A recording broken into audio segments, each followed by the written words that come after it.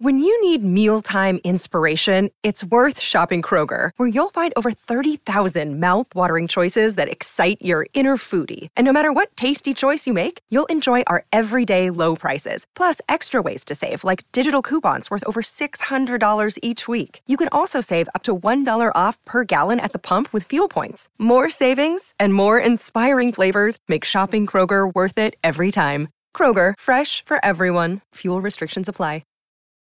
Your brain needs support, and new Ollie Brainy Chews are a delightful way to take care of your cognitive health. Made with scientifically backed ingredients like Thai ginger, L-theanine, and caffeine, Brainy Chews support healthy brain function and help you find your focus, stay chill, or get energized. Be kind to your mind and get these nootropic chews at ollie.com. That's OLLY.com. These statements have not been evaluated by the Food and Drug Administration. This product is not intended to diagnose, treat, cure, or prevent any disease. Hello, everybody. This is Marshall Poe. I'm the editor of the New Books Network. NBN listeners like to read books and buy them. So we thought we'd tell you that right now, our friends at Princeton University Press are having a remarkable site-wide sale. You can get 50% off books, including ebooks and audiobooks, with the code 50, F-I-F-T-Y, at checkout until May 31. You can save some real money on Princeton University Press books. I encourage you to go there and check it out. Welcome to the New Books Network. Hello, everyone, and welcome back to New Books Network. I'm Rachel Pagonis, and I'm your host for this episode. Today I'm speaking with Char Miller about his new book, Natural Consequences, published by Reverberations Books in 2022. Char Miller is the W.M. Keck Professor of Environmental Analysis and History at Pomona College in Claremont, California.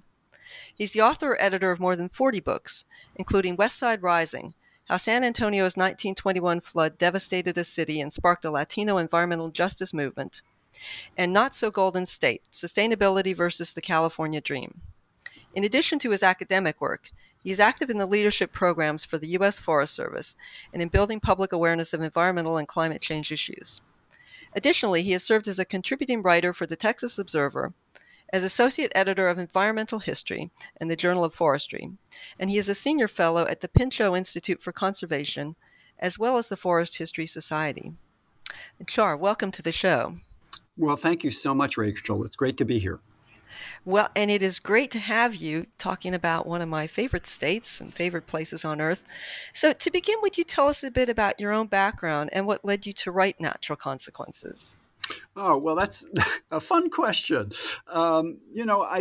It's hard to think about one's own biography in many respects, but I think in some ways that is central to this project. And actually, one of the other books you mentioned, Not So Golden State, and some others, where I've been trying to think about my work as an historian in different ways than I would if I were to write for a professional journal.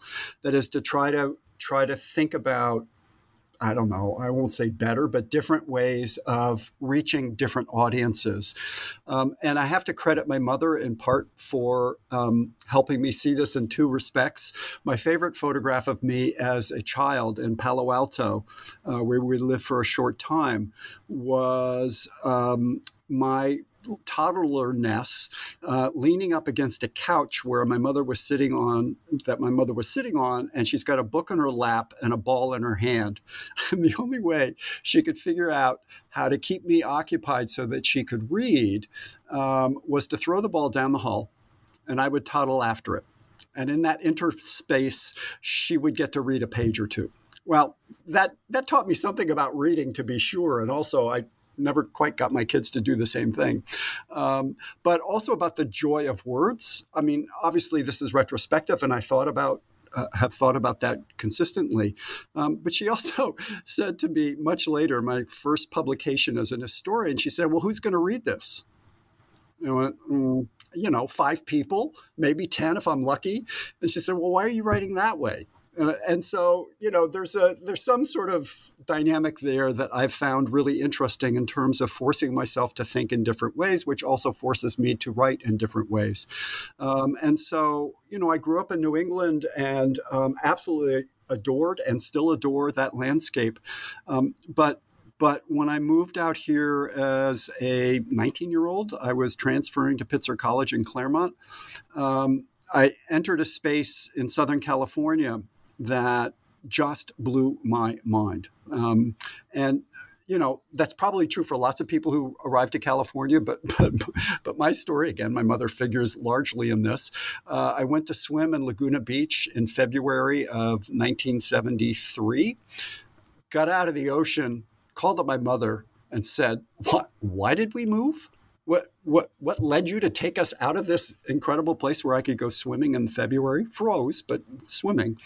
And so what I loved about the place was not just its extraordinary beauty from coast to mountain, but also the sort of political ferment in the 1970s was dynamic and shaped me in lots of different ways.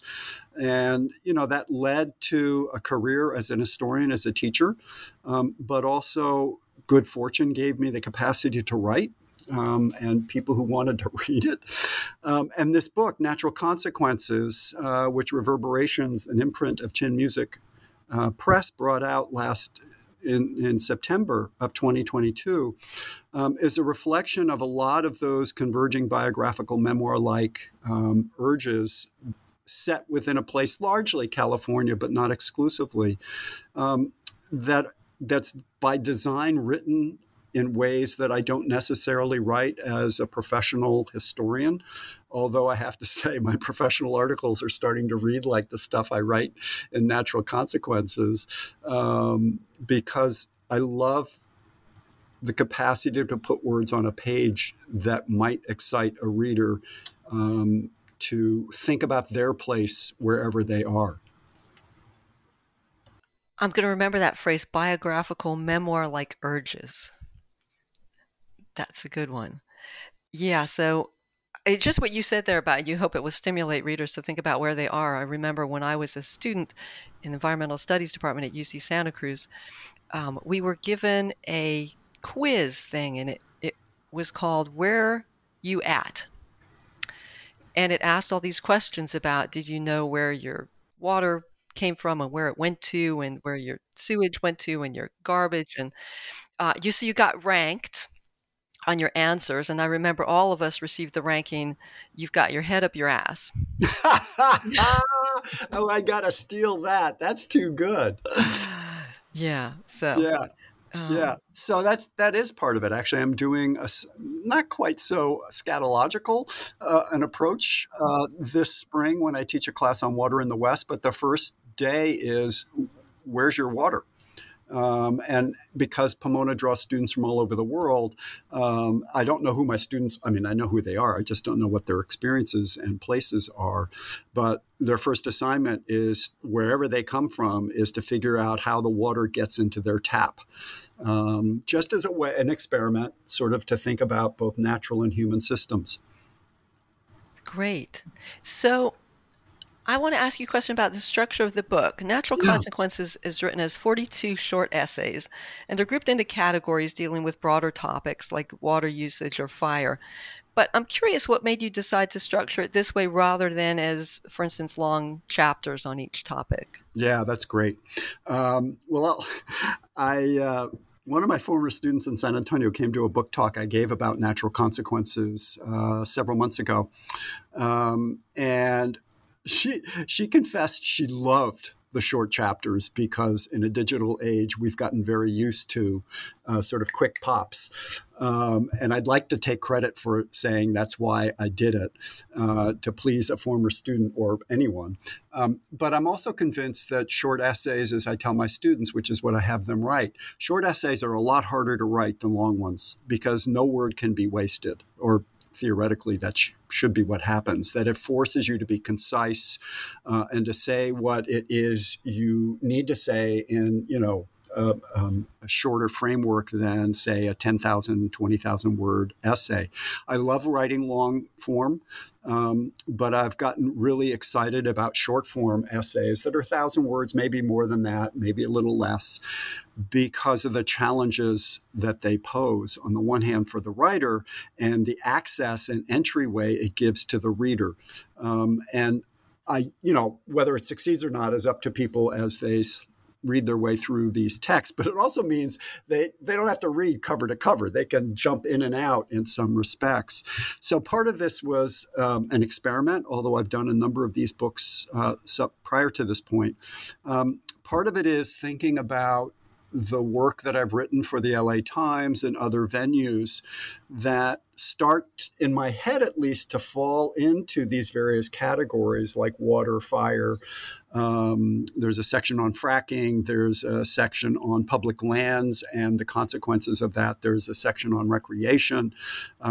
So the big topics become ways by which to bundle together stories that are, in my head at least, woven together. And that I think gives the book a coherence that I don't know that it would have if I just sort of tossed things into a table of contents and said, voila. But it's also structured in other ways that are, I hope, apparent in the introduction, and I'll try to make them explicit here. The first was my students and I've been reading this, in our program is an iconic essay now by Charles Sepulveda at the University of Utah, who is a Tongvan Ahachiman indigenous scholar, writing about the Santa Ana River, which is one of the two watersheds that the small town of Claremont, California, is at the breakpoint of. So some of its water sloughs west into the San Gabriel River, some of it breaks east to go into the Santa Ana. And as part of his exploration about decolonization of this region, he used the word kuyam, which is a Tongvan term for guest, about how those of us who are settler colonials in this region could think of themselves in this space as they work hard to better integrate themselves in the land itself. And so I took the concept of guest as a way to think about me and my readers, or at least those who are non-Indigenous readers, thinking about ourselves as guests. And what does a guest do?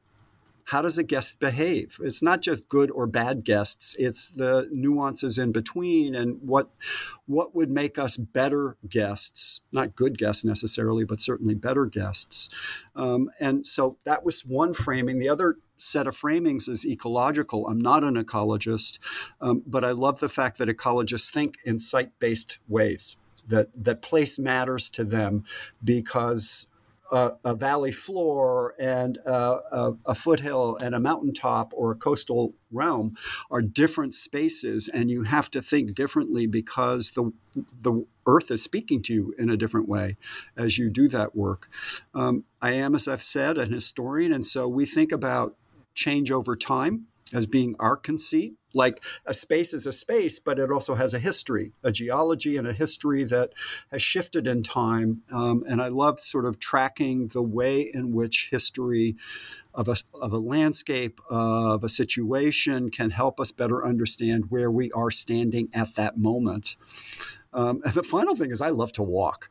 And, it's pouring rain today, but by God, I went out and I got 4 miles in, which is not my normal. I usually do a lot more than that in the morning. But I like slopping in water. I like walking in heat. And the part that's consistent with this kind of book is that I like writing about walking.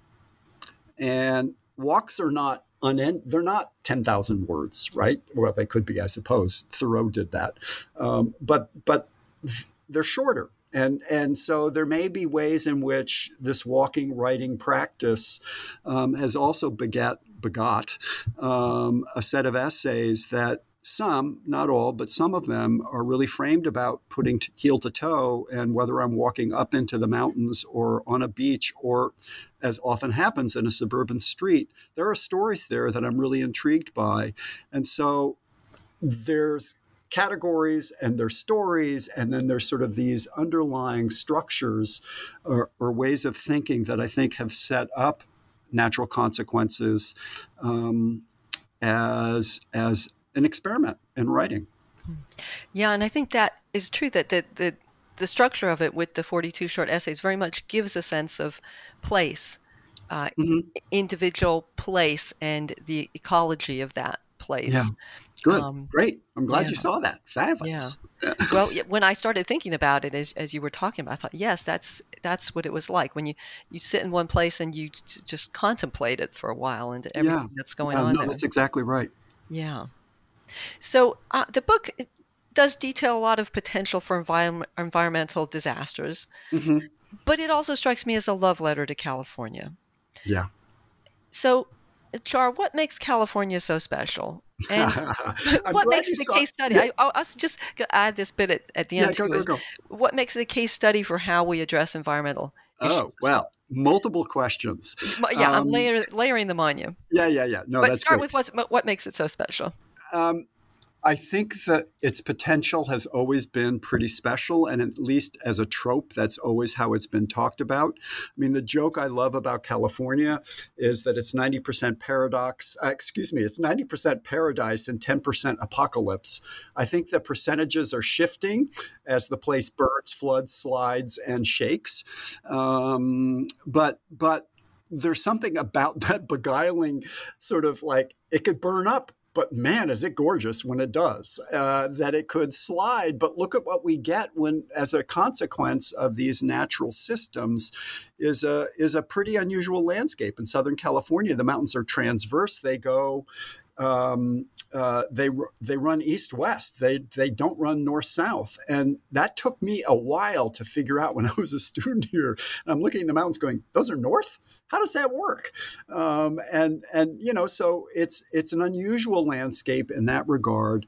As the indigenous people of California long knew, it was also rich, both in resources, but in sort of the depths of the world that could be created here, and still is being created by the indigenous folks from Northern California down to the Kumeyaw in San Diego County, and so it's not only white settlers who thought this place was amazing, it was also the indigenous people who are with us still, who have long thought of it as an extraordinary landscape, and who perhaps, and I would say no perhaps about it, better lived within the demands and constraints that this world poses.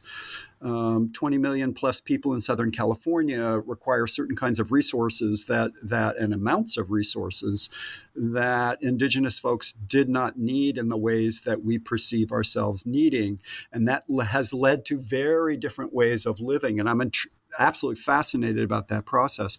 So it is special, but it is also a place that historically, at least since colonization, has been a place where you could experiment with different ways of legislating and thinking about these environmental problems. But first, you have to think about problems as environmental. No one thought the gold rush was an environmental problem, but we do now. And we do now because of the extraordinarily effective hydraulic mining processes where you streamed water up against the land and then sifted out the gold from the soil that spoiled down. But that soil and water flowed into rivers, and those rivers ultimately led up into the Bay Area, which you cannot dredge because of all of the mercury and other toxins that flowed out of the gold rush world and into the bay that settled there. So, you look at the Bay Area and you go, God, this is gorgeous. What an extraordinary harbor and all of this. And then you learn a little bit about what's underneath that water. And you realize that everything is connected. Those mountains are connected to that bay just by the natural watersheds themselves. But that also means the pollutions that come out from that, the toxins that flowed out in the 1840s are still bedeviling a landscape in the 2020s. That's how the past talks to the future. That's how the past makes its presence felt. And that's the kind of stuff that I think makes it both a landscape of disaster. I mean, earthquakes, of course, and fires and floods and the like, but also these historic moments where, LA County is the largest urban oil field in the world, much of which is masked, but it doesn't mask the dilemmas that came from that. Sure, we got cars, and yes, we have gasoline, and that has been the power power resource for much of the 20th and 21st century. But reining in that process has proved to be really difficult, and California is sometimes successful and sometimes not. And the environmental movement has been, a part of California. Well, there's a lot of environmental movement history in California. But then, as you say, we also, we have LA and the ports of LA and the oil fields. But it does seem to be California legislatively more on the cutting edge, if there is such a thing, of environmental legislation. Yeah, it does. And I think in part because you can always refer back to either a recent past or more distant one where you can build a history of this process that you can then articulate to a population. And so, here's one of the ironies. It's not in the book, but it's something I'm really intrigued by. Los Angeles, of course, as everyone knows, is a water empire. It pulls water from the Colorado River. It pulls water from Mono Lake in the eastern Sierra. It pulls water from the Owens River Valley in the Sierra. It gets enormous amounts of water from the State Water Project. It's a hydraulic empire in its own way. But there's also been, at those extents, challenges. And so the Mono Lake Committee, which in the 70s and 80s started challenging LA's right to Mono Lake as a source of water, and has been doing so for more than 40 years, maybe close to 50 at this point, is heavily invested in by those of us who live in Los Angeles who think they're making a really good case. And so, you've got this sort of irony of resource extraction that benefits people, in this case, Southern California, where Southern Californians are supporting people in other areas to help them reclaim a landscape that Los Angeles has drained. And so you've got both things going on simultaneously. There's a fabulous documentary, which, again, I don't talk about in the book. It may be something later I do, called The Aqueduct Between Us, which is a conversation between the Tongvan people in Southern California, where the LA Aqueduct ends, with those with the Northern and Southern Paiute who are in Owens River Valley. And the aqueduct is what links them, but what also links them is the indigenous land management concepts of how one approaches landscapes. And so it's these kinds of things where you can look at a story and go, oh man, that is terrible. Why did LA do this? And then also look at who lined up against LA doing this. And what does that tell us in terms of it? So nothing is straightforward as it seems. And part of what I've hoped to do in Natural Consequences is sort of open up those moments where things don't quite cohere in some black and white narrative. So let's talk about fire. Because raging out of control forest fires have been in the headlines across the West for years recently. What are some of the factors behind those fires, and what could be done to mitigate them? Great. So, the wildfires are obviously a singular story in one sense. It is a collision of climatic change that's undergoing the southwestern part of the United States, from El Paso to Los Angeles, and then north from those two nodes, have been drying out since the middle part of the 1980s. So we've got about a 40-year run so far. And even though it's pouring rain today in early January 2023, that's almost meaningless relative to the longer run of drought that is anticipated to go, in this version of it anyway, up until about 2030 or more. And so one of this is you have drought that is drying out vegetation in kind of unhappy ways, both for the trees and those of us who love them. You have extraordinary collision of those landscapes, those forests, chaparral or pine or oak, regardless, with the human geography, which is if you take those same two nodes, El Paso to Los Angeles, and move north, you're looking at a huge population that has grown enormously since the end of World War II. And, Phoenix had 30-something thousand people, maybe a little more than that before World War II. And now this Valley of the Sun has roughly 4 million plus. Los Angeles had 1 million. It's now LA County is the single largest, most dense county in the United States outside of Manhattan, with 10 million people living in it. So these are big places that require lots of resources. And also people are bustling up into foothills and into canyons and up onto ridge lines and the like, which used to burn. And so what you have is this social dynamic running up against a climatic dynamic that is generated by that very social dynamic, such that our vehicles that emit various toxins are part of the factoring into climate change globally. So, that's one way to think about these fires. But fires, as you know, are site specific. They burn where they burn in the ways that they burn because of the place that's on fire. And that almost has nothing to do with ignition. But as a sidebar, I would say most of the largest fires, in fact, almost all of the large fires that have burned through California since 2003, are the result of utility failure. That is to say, Pacific Gas and Electric, Southern Cal Edison, or Pacific Gas and Electric San Diego. Their wires collapse, a substation sparks. The very utilities that are required to enable people to live in foothill, canyon, and firelands are the things that spark the fires.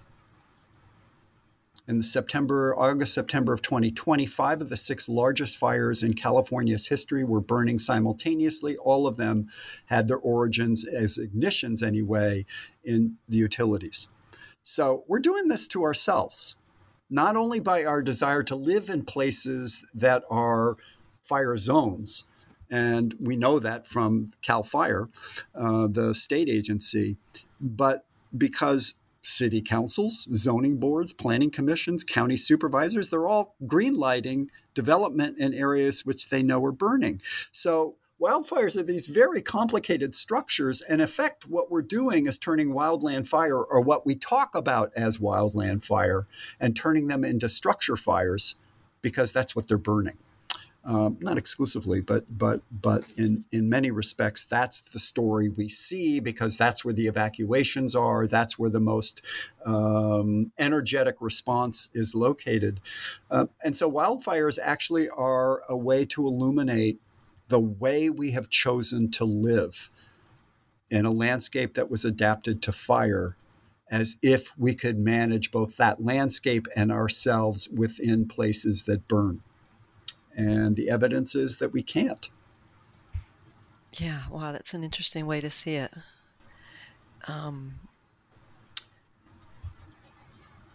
But as for mitigation, I've got that one. One's very clear. Even as you go to protect, Mammoth Lakes and other ski/mountain towns, you stop building in places that the state has already identified as high severity fire zones. Like, what on earth are we thinking of? That's such bad policy. And then you have to pay for it. I mean, collectively, we pay for it through insurance. We pay through it through city taxes to have fire departments that are willing to race uphill while we race downhill. I mean, it's a series of, what I would call missteps and dangerous missteps. And that's got to be one set of responses to a wildfire situation in the entire West. And it's true in Colorado, New Mexico, Arizona, California, Oregon, the Intermountain West. These places all burn, and they're starting to burn people and housing. And those houses and people probably shouldn't be there. Yeah, and you can see that, people like to live in beautiful remote places, but Totally understand it. Yeah. But, they may be changing their minds to an extent after some of the fires. Yeah. And, that would be a pressure on development that would be lovely. The state of California has also started to ask very penetrating questions of developments that don't have that do not include fire danger in their environmental impact statements. Effectively, county supervisors rubber stamping the development without asking rather tough questions like, if this area burned, and it has before, how are they going to get out? Yeah. Those seem fairly simple questions that should have really serious answers. Yeah. You think people would have those questions in their mind now before moving into Absolutely. a new development? Yeah. Caveat emptor. Yeah. Buyer beware. Yeah. It's not just the state or the county that needs to be thinking about it. It's also the people who really want to live in those places. I mean, I say this, but I like living near fire hydrants. I think they're a really good idea. And so that's sort of my response. Yeah. It's live near a fire hydrant. So let's move on to water. Sort of the flip side of fire, perhaps. But it is another major problem, as you've mentioned, for California as well as the West. And you write an essay called Upper Reaches. And in this essay, you write about the Weeks Act of 1911. And I note that it had bipartisan support, which existed in those days. So would you tell us about its long-ranging beneficial consequences and what lessons they might hold for us today? Sure. Yeah, it's a really interesting piece of legislation that almost no one knows anything about, and that included me. I got asked to give a talk about the Weeks Act, and I knew, sort of like it existed, and I knew what some of its central purposes seemed to be.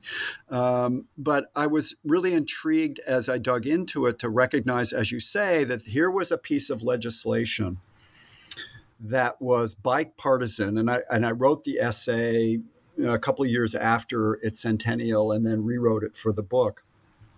And so I'd been watching, the slow polarization and actually fairly quick polarization of American politics. And I'm going, wait. There was a different world once. And they thought about environmental questions in a more collective way in the House of Representatives and the Senate, and also in state legislatures, because these things are also taking place there. But the Weeks Act is unusual in this respect, certainly in 1911, and most especially in some respects today.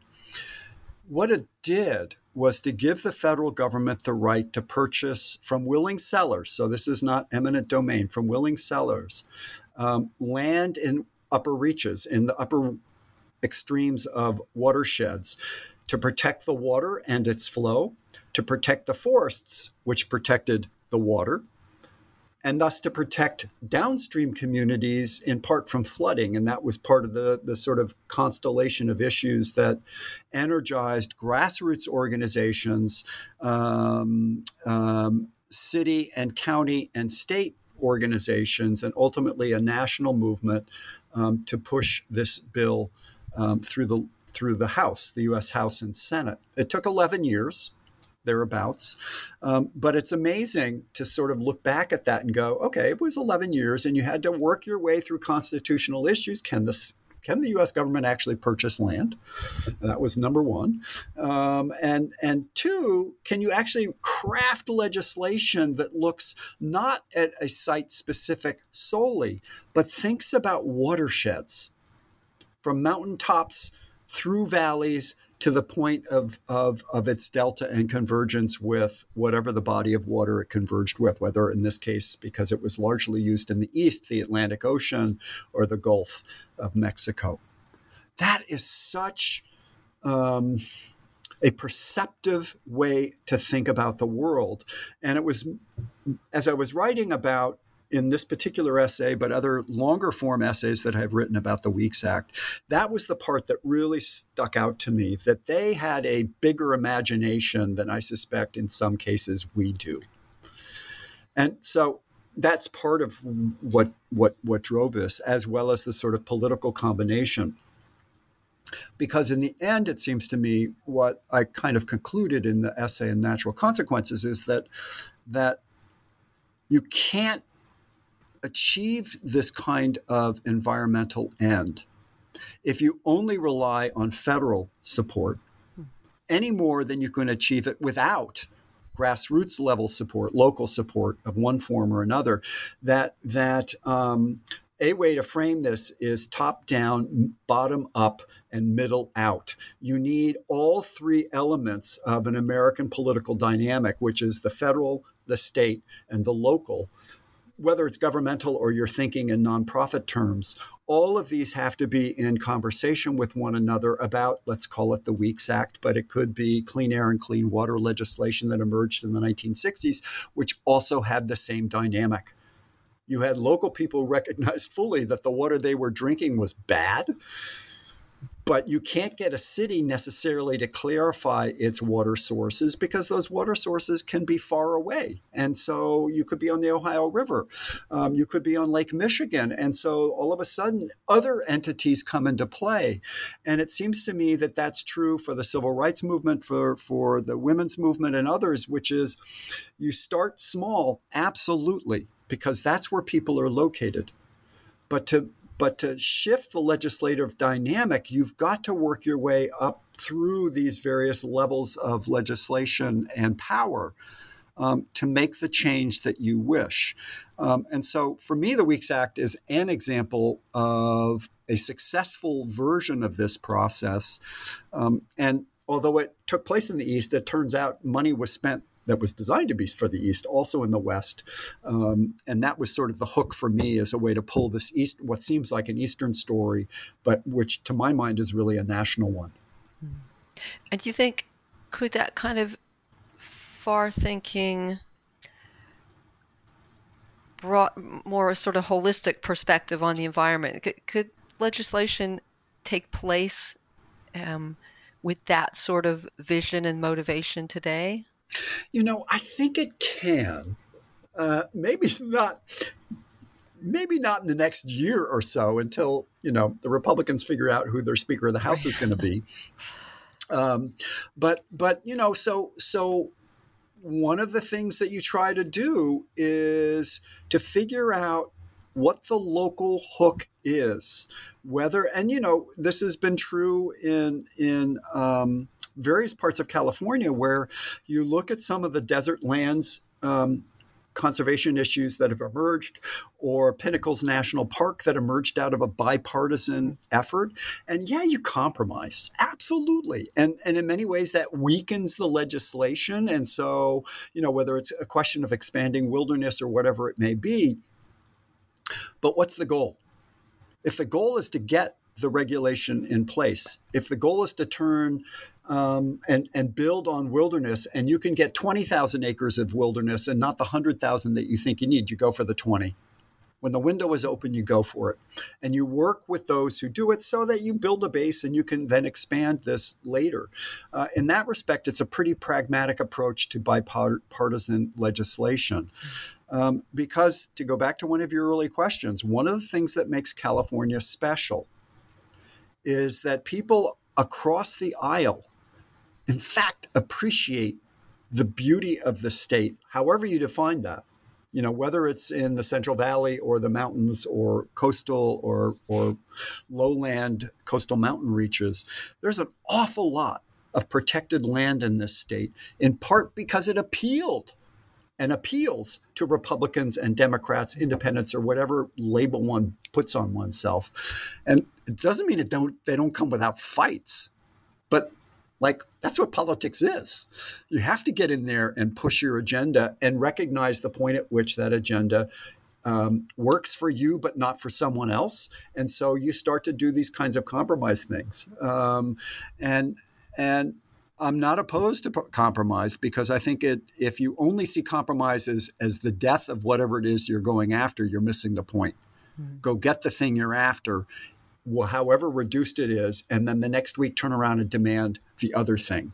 And you just have to keep pushing and pushing and pushing. Yeah. It's tireless work. Mm-hmm. Absolutely. Yeah. Absolutely tireless. Yeah. So all of these essays involve human interaction with the environment, whether you're walking through them or whatever. Occasionally it comes across whimsically too. So a couple of essays that struck me that this way were Flower Power, and that's about the super bloom of spring flowers in Anza-Borrego Desert State Park in Southern California. And also an essay called Unsanctified, which focuses on a giant piece of earth-moving art in the Basin and Range National Monument in Nevada.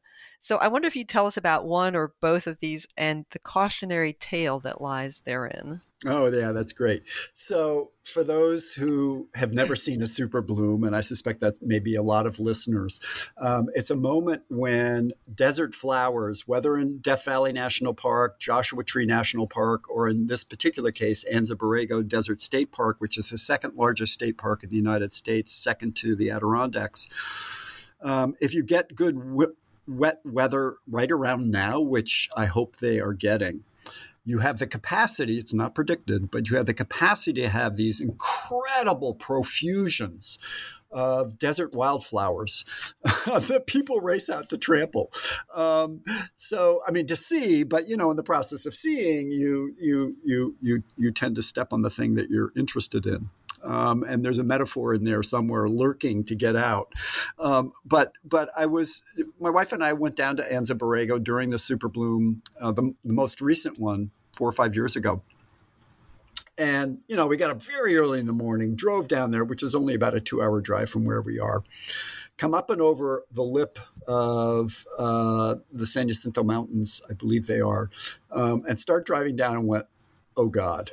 We hadn't thought about the crowds. I mean, I knew the crowds were there because every newspaper was talking about it, but I just didn't, we got up early. We thought we'd beat people. Not a chance. The place was a madhouse. So here you have a natural event, water striking desert, giving nourishment to desert plants that bloom infrequently. And so we like infrequent events because they're special. And to see the desert blooming is its own magic, right? One's own garden, you can manage to the point where, of course, it's always blooming. You can't do that in the desert. It's got to depend on weather and wet.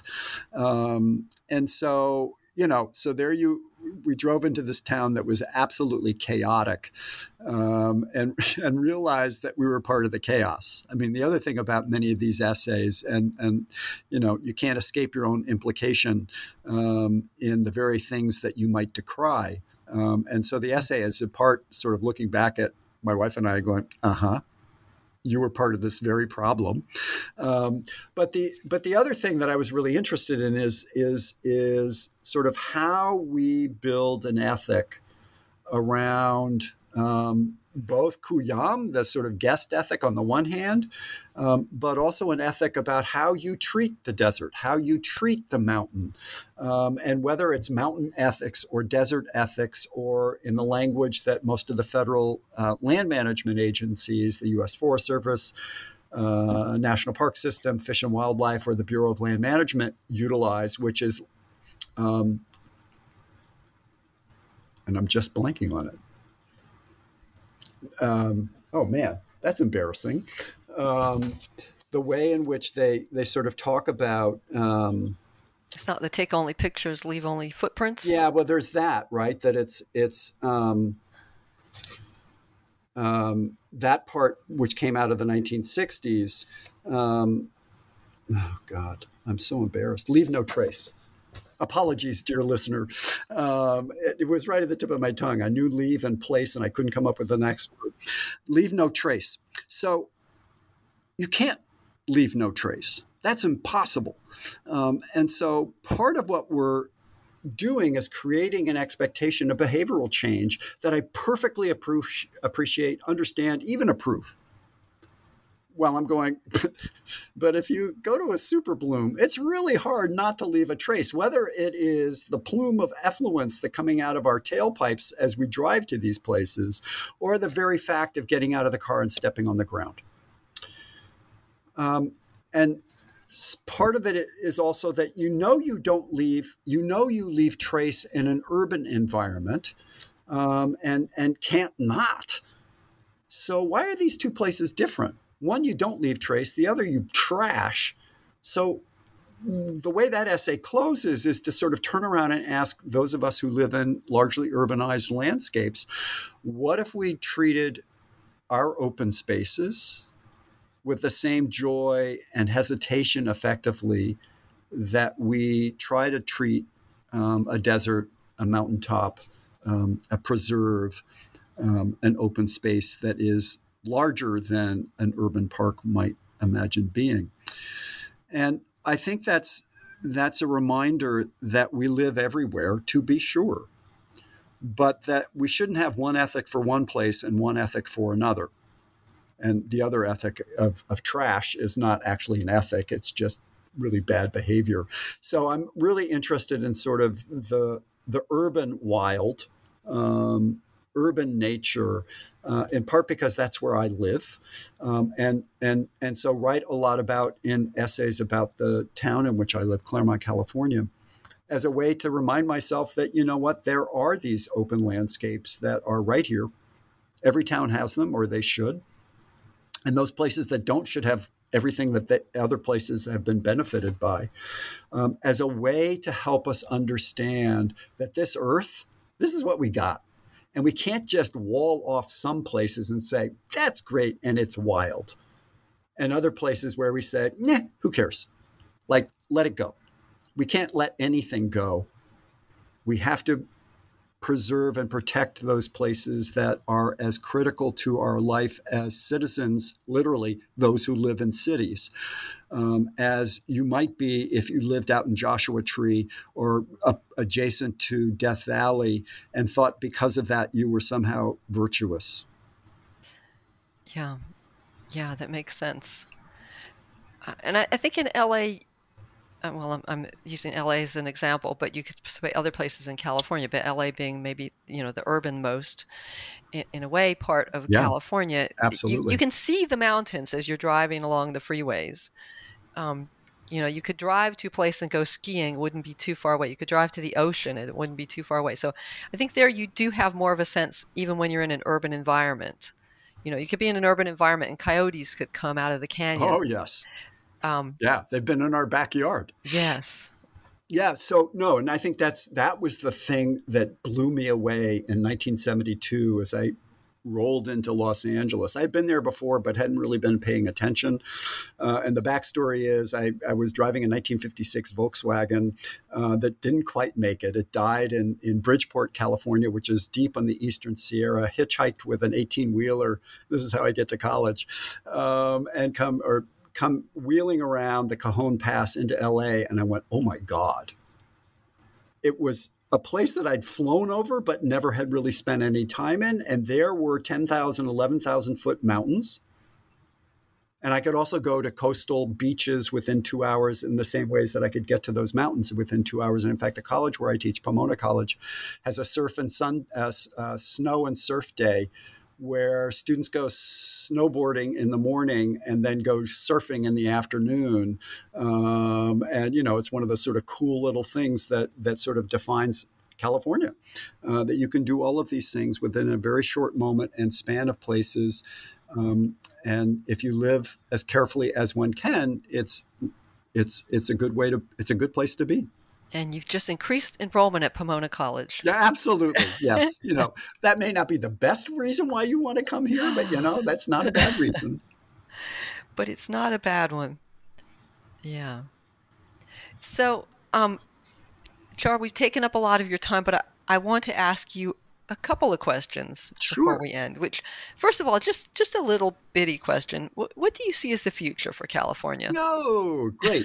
Well, so I mentioned early on that I think from an historian's point of view, the past is never over. It is sticky. It's as close as can be. And, the past is complicated and conflicted, and I expect that to continue well into the future. But one of the ways to think about that past as we look at it, and again, because our conversation is about environmental stuff and the questions that natural consequences seems to raise, is what about that past can we take strength from? Draw hope, but maybe not optimism, and I think they're very different things. Barbara Kingsolver calls hope essentially the armor that you put on every day as you work your way into the world trying to make it better. Optimism is, not that. It's presuming things will change. It's not actually the active agency. And that's where I would go. That I think what these essays are looking at, whether it's the Weeks Act or other both legislative and organized actions, is that people have taken action, stepped into the civic arena to try to change its ethos, to try to change its impact, to try to increase justice, to make places more habitable, to reduce the burdens on those who have been racially minoritized. All of this stuff falls within the larger concept of the environment because that's where we live, however you define that.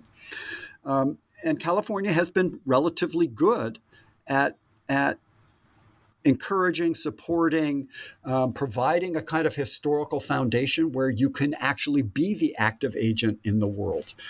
It's not always successful, but no place is.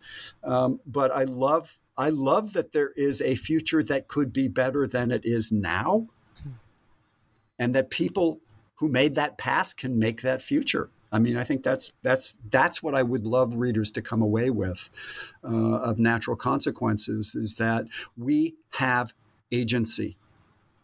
We just have to use it. Yeah. Wow. Well, that is very encouraging to hear, because so often that's not the message that we hear. It's more on the pessimistic side. So yeah. And I'm really good at that, by the way. The pessimistic side? Yeah. There's a local columnist who called me the master of disaster. And I really like the sort of lilt of that, but that actually isn't what I'm doing. I'm trying to suggest that there are ways to think our way through those processes, but we have to think about them, not just not just act. We've got to think about what we're doing. Yeah. Wow. Well, and so if I could ask you just one more question, and it Sure. may differ a little bit, but it's just, what are you working on next? Well, I've got a couple of book projects, one of which is called Burn Scars, that looks at the long history of fire suppression in California and the larger West, that isn't just framed around what the Forest Service did or didn't do with fire, and still doesn't do in some cases, but takes the story back to the Spanish invaders, who recognized that the indigenous people from San Diego north through the Bay Area used fire to manage the landscape. Well, the Spanish weren't interested in fire being used by indigenous people to manage the landscape. They wanted to manage the indigenous people. So what do? You suppress fire so that you force them to work for you, to coerce them into missions and the like. The Forest Service picked up on that very broad way of thinking about fire and those who use it. In fact, in their early 20th century attempts to suppress fire, they tried to suppress those who used it, whether it was indigenous or ranchers or others who recognized that using fire produced grasslands and forage for their animals. They called them Paiute forestry. They called them Paiutes. So, which is probably the worst thing you could have said to a white colonial settler, that they're actually Indians. So there's this racism that runs through this fire suppression language. And I'm doing a compilation. I want people to read the original documents where this stuff is talked about and laid out, as a way to, and I think about this as a teaching tool, if nothing else. But it's an interesting project. It's more complicated than I thought going into it. It's a hell of a lot more complicated than I thought going into it. But I hope it'll be done in the next year or so. And then I've got another story about a botanist in Texas for only a short period of his career, 10 years, but who basically transformed the way we understand Texas ecologically. And I'm really interested in people like that, because I just don't know where their brains come from. And so I'm writing a short biography of him, which is a very different kind of book. But I'm really intrigued by people who ask questions that other people didn't ask at a time when people weren't asking them, and try to figure out what they were thinking. Yeah. So how long is a short biography? That's a really good question. Ask me when it's done. I know long biographies can be very long, Yeah, they can be. And I'm not Witness interested Robert in... Caro and Lyndon B. Yeah, Johnson. yeah. And I love that book, The Power, whatever that was, Power Broker.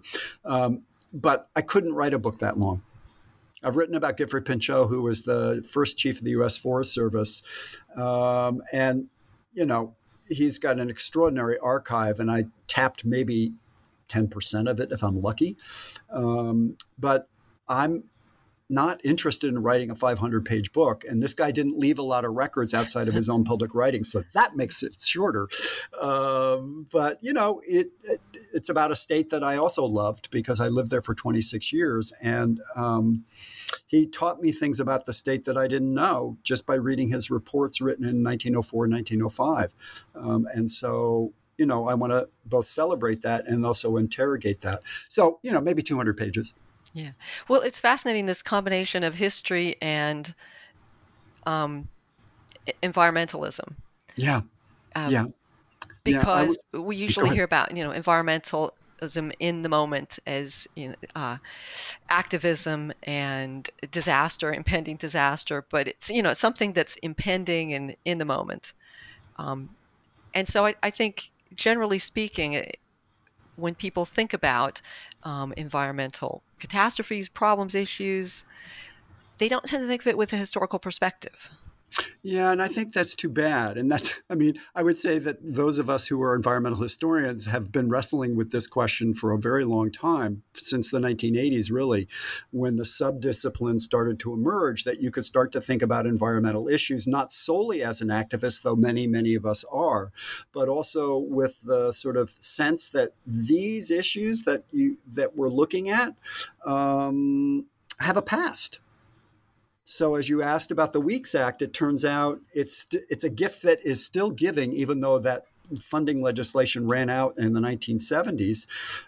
But you've got to understand that. You've got to go back and start looking at how these things came together and built out of coalitions that you would not have thought about if you did not think that historically you needed to assess what that act was, as well as place it in time. As well as I can go up into the Angeles National Forest and others and find the sites that were purchased with that money. And it doesn't have a sign there. There's no way to know it. But the fact that it's there is really intriguing to me. So, yeah, the past matters a great deal. And environmental activists who do this frontline work are often pretty savvy about that past, although that's not the pressing issue that defines the way in which they energize and make urgent the need for us to respond. Yeah. Well, I'm looking forward to reading that short biography when it comes out. Well, thank you. I look forward to writing it. Very good. Well, I want to remind everyone the book is Natural Consequences. And I should add the subtitle. It's Natural Consequences, Intimate Essays for a Planet in Peril. So we do have a call to activism there. And it is by Char Miller, and it is out now. Really interesting reading. And as Char says, it's not hard to get through because you've got your short essays, but it's really, really thought-provoking. Thank you. Yeah. And Char, thank you so much for speaking with us today. It's my great pleasure, Rachel. Thank you so much for having me on.